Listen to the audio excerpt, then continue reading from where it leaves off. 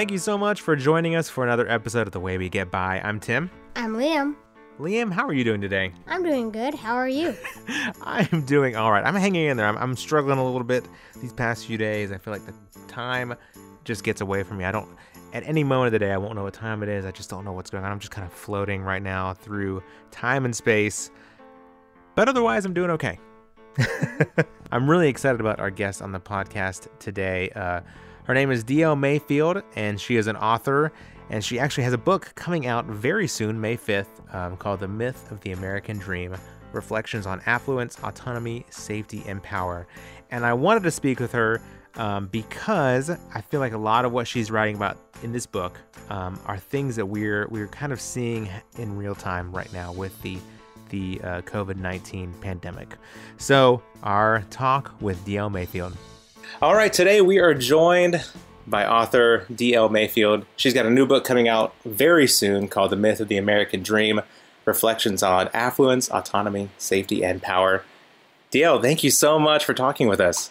Thank you. I'm so happy to get to chat with someone these days. I know, really. This is like pretty much how I feel like maybe the last few years, I maybe used Skype maybe once. Or almost any kind of video conference. I mean, so rarely. Yeah. And now I'm like every day, multiple times a day. So can you tell before we jump in, because I'm really excited to talk about your book that's coming out. Now, is it coming out in early May? Is that when the release date is?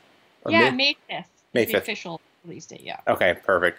Can you share a little background about yourself and then just a little about the book? What inspired you to kind of start this book, or what kind of gave you the motivation to write something like this? Yeah, so quick background is I am someone who grew up, squarely in the evangelical world. I wanted to be a missionary and ended up meeting and then moving and living with a refugee community here in Portland, Oregon, where I was going to Bible college at the time, and that kind of upended my whole world, which I wrote about in my first book, which is called Assimilate or Go Home, Notes from a Failed Missionary on Rediscovering Faith. And I've lived in sort of low-income immigrant or refugee neighborhoods for like the past, I would say 12, 14 years. I ended up getting my degree in teaching English to speakers of other languages and specialized in teaching literacy. And I think the second book came about because I just realized that there are these values that have shaped my life that seem to be pulling me in the opposite direction of where I see Jesus present in the Gospels and where Jesus said he would be working in the world. And also just, living in low-income neighborhoods and being in relationship with marginalized people, I think it really kind of helped my blindness to see that there is definitely some things about my country that was not good news for everyone. So I had to sort of think about those questions, and then it also related to faith. What did my faith mean if it wasn't good news to everyone? So those are kind of twin questions. And I thought, I've been thinking about these for a lot of years. I might just start writing down what I'm thinking about. That's awesome. Well, I know I should right before we started recording, but one of the reasons I was excited to get with you to talk to you about this book, I feel like I was reading it. Oh, first, just a real quick backstory. So I work at an organization where we get advanced copies of books, and we get InterVarsity, all the time. But I'm not the person who ever receives these books at all. Like they don't come to me. I don't know when we get them or anything. I've been following you on Twitter and reading a lot of your articles. I just loved a lot of stuff you've written and just kind of what you're advocating for. And so again, I never see any of these books at work. And of all the days that I just kind of stumble in, like in the mailroom when these books arrive, was when we got your book a few weeks ago, and I was like, I just couldn't believe. I almost did a double take. I didn't think it was actually your book. I was like, this can't. Usually, even though I don't get to see it most of the time, they're not books that it's a lot of Christian writing, which I would say, for the most part, I'm like, oh, okay, I'll pass. I'm fine. But I was just so excited to find the book and kind of grab it before anybody else could get their hands on it. So actually, that's awesome. Yeah. So I was very excited that never happens. But I was also excited to be reading it now because I feel like a lot of the books around it, especially Autonomy, but even Power, Affluence, all these reflections, I feel like during this pandemic, during this kind of crisis that we're experiencing now, a lot of these myths that you talk about are kind of falling apart in front of us. Like, I know a lot of people may be saying these systems are breaking, but I think it's just revealing the broken systems and how we're not loving our neighbors well. And I was going to see if you could speak a little bit to that, especially, a recent article you wrote for Sojourners, I thought was really fantastic. But I don't know, just what you're seeing personally, even, how are some of these myths that we kind of grew up believing, I grew up believing as a white evangelical, we're seeing them kind of crumble? Yeah, I mean, I'm so curious because, the book is being released on May 5th. And so obviously, like, all my speaking, gigs and sort of like book parties or events I had planned have all been canceled. And so it's an interesting time to be publishing a book, but I don't think I would change anything I wrote. I think I would keep it exactly the same, because the reality is there are people in the United States where every day is a crisis for them, right? Every day is like living in a disaster zone, is trying to rebuild their life in the shadow of a system that, has been designed for them to fail. And so I think if there is a silver lining, which is tricky to talk about, right? When there's so many people suffering and dying right now, a silver lining might be that the majority of people in the United States will now be able to say that, the systems are inherently broken and unequal, and let's do something to fix it. So I guess I look at, history, like it took the Great Depression for there to be even any welfare, efforts in the United States and things like that. So I'm hoping, what comes out of this would be universal health care, or things that really take into the account some basic human rights that everybody deserves. I don't know if that's actually going to happen, but that's a hope of mine. And I think, I'm coming from exactly like you, where I did not know about these kinds of inequalities, right? And I really believe this idea that if you work hard, you can do anything you want in America. But so many other people are not coming from that perspective. And so I don't think they've been surprised by what we've seen happening with this pandemic. Actually, the governor of Oregon said something that I thought was so interesting. She had been asking the federal government for supplies, right, to test and to have more equipment for the hospitals, and she didn't get it. And she just said, the cracks in the American system are being revealed to be the canyons that they actually are. And I thought, oh my God, that's it. Wow. That's it right there. They're being revealed to be how deep and unjust and inequitable they truly are. Yeah. I remember thinking there are these like emergency measures coming, like, oh, hey, well, during this time let's give, health insurance to everybody. And like all these things that were coming up kind of making hopefully people think like, well, why are we doing that all the time? Because people get sick at any moment, all these different things coming up. I remember the first article or the first headline that I saw that really like this was jolting, and not like you said, it's a horrible thing. And not that I'm obviously would prefer this not happen, but maybe people will see this and rethink. I remember this is way before school started closing and social distancing, but in New York City, they were debating closing the schools because over 100,000 kids that go to New York City public schools were homeless and wouldn't have, breakfast and lunch, wouldn't even have, the possibility of like clean clothes, or, there was just a lot that the schools were providing.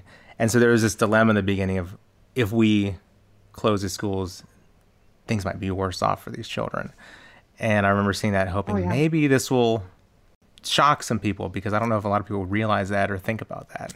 Yeah, no, it's true. And I just hope that we are able to retain this sense of, we really have to rely on each other for us all to flourish. And I think that's like such a biblical principle that, especially in the Old Testament, you see all the time, is that God wants us to be in relationship with the most vulnerable, so that way we will see our connection to them and our responsibility to them. And, even thinking about this value of autonomy, right, is so deeply ingrained in the American psyche, almost like life, liberty, and the pursuit of happiness. So asking people to shelter in place and stay at home has been really interesting to see the reaction, right? A lot of people saying like, oh, why should I have to do this? And it's all a hoax, and because we are not used to having our rights infringed upon. But I do see some some people really rallying to see like actually we should do this and it's for the common Yeah. good.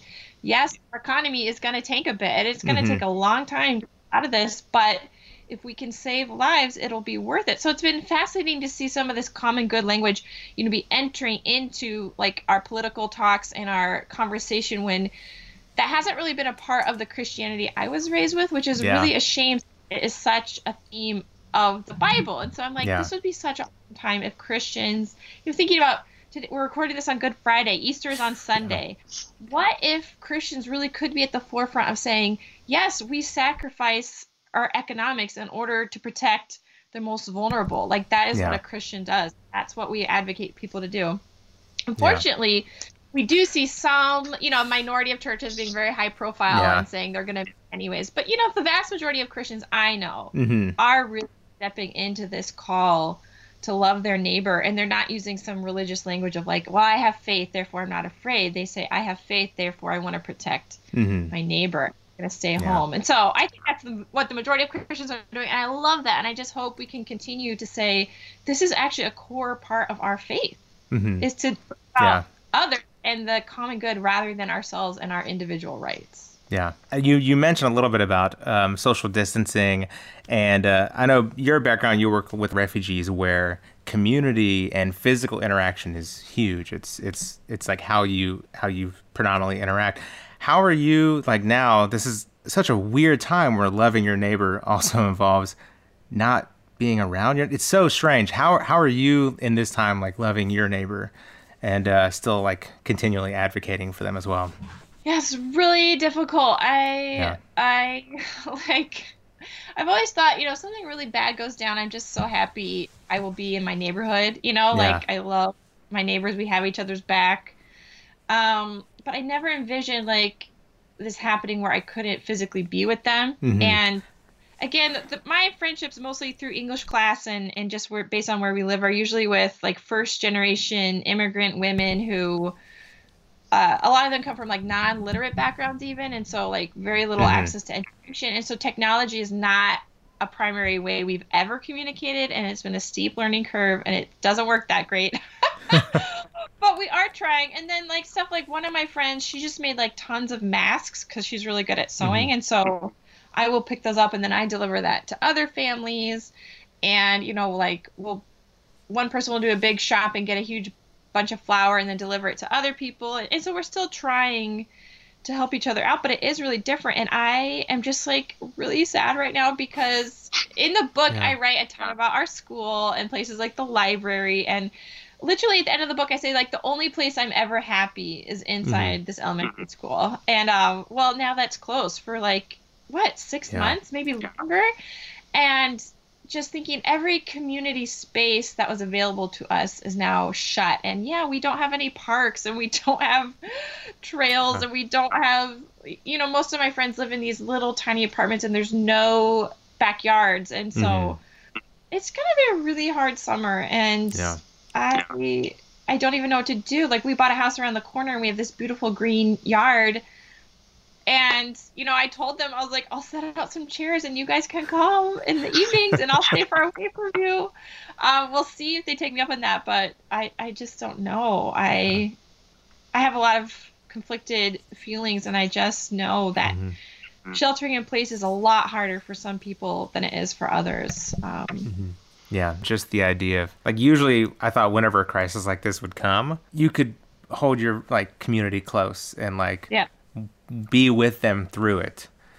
And for it to be something where that is just as impossible, it's just a really it's just such a weird feeling. Oh, it's so weird. I've been trying to think about some of the spiritual disciplines we can lean into in these times, and really thinking about like monks and nuns and people who have had to be cloistered for certain periods of time, and almost trying to view it as like, okay, this is going to be a finite amount of time. This is not the rest of my life. How can I use it to truly help create some rhythms and structures for me? Because that's the thing. I've been thinking about Dorothy Day, who's one of my heroes of the Catholic worker movement. And she actually was a nurse during the Spanish influenza in 1918. And she wasn't even a Christian, but she was working at a Catholic hospital. And she was saying what solace it was because they have the 5 daily offices of prayer, and then like meal times. And so like they had these rhythm structures, even though like horrible things are going on, they were busy all the time. You always knew you would stop and pray at this time, you eat at this time,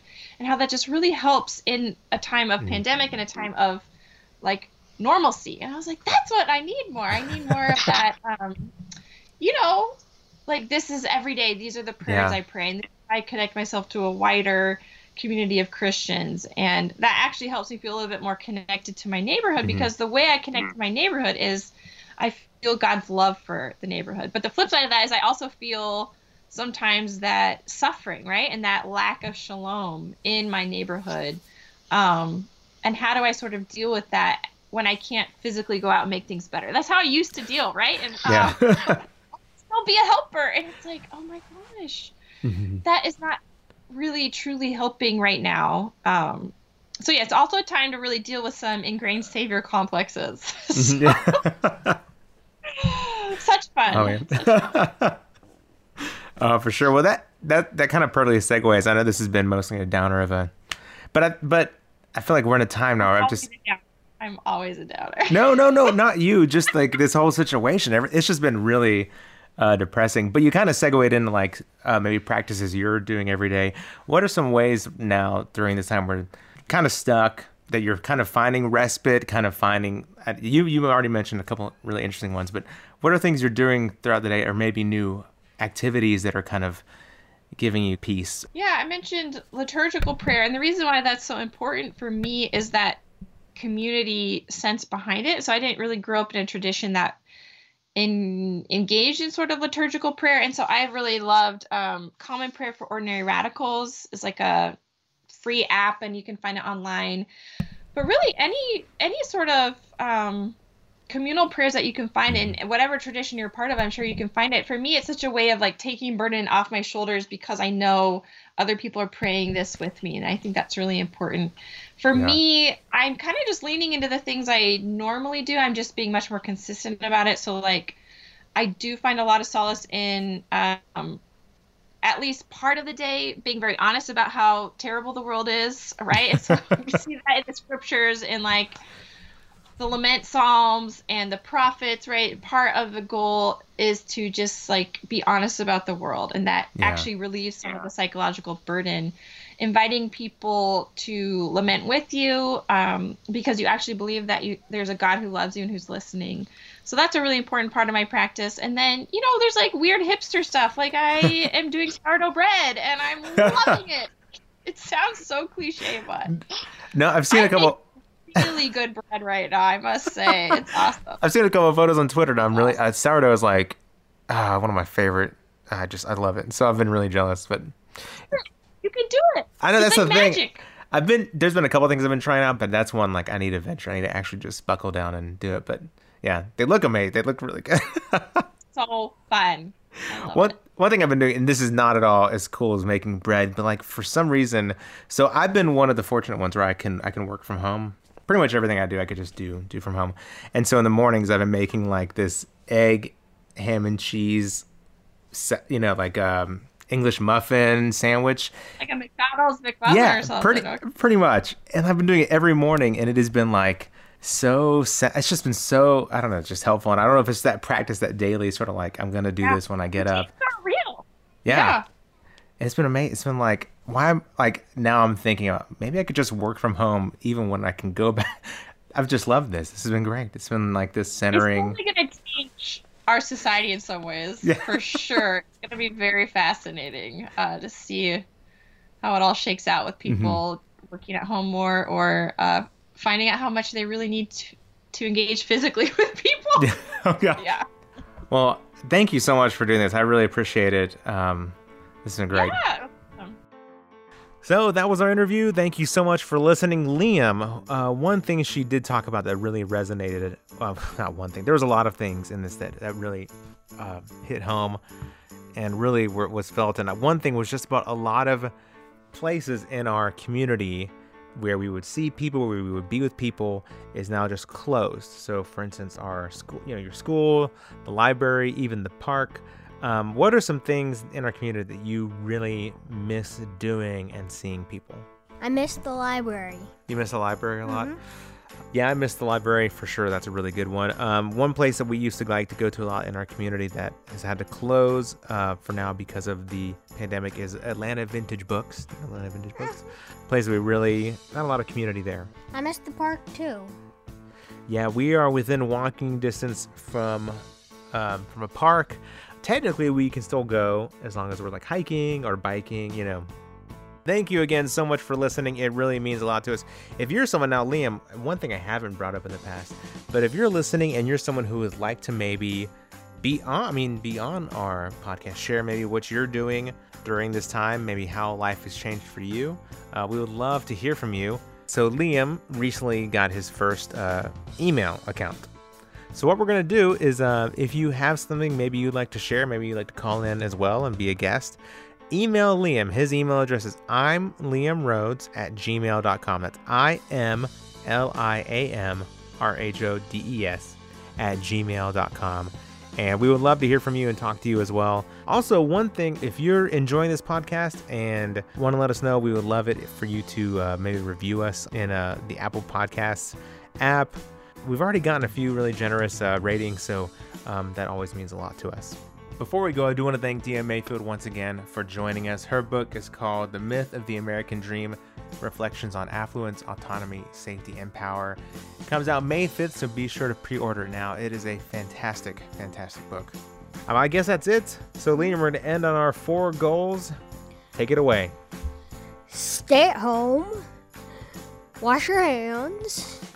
Don't get infected and love your neighbor.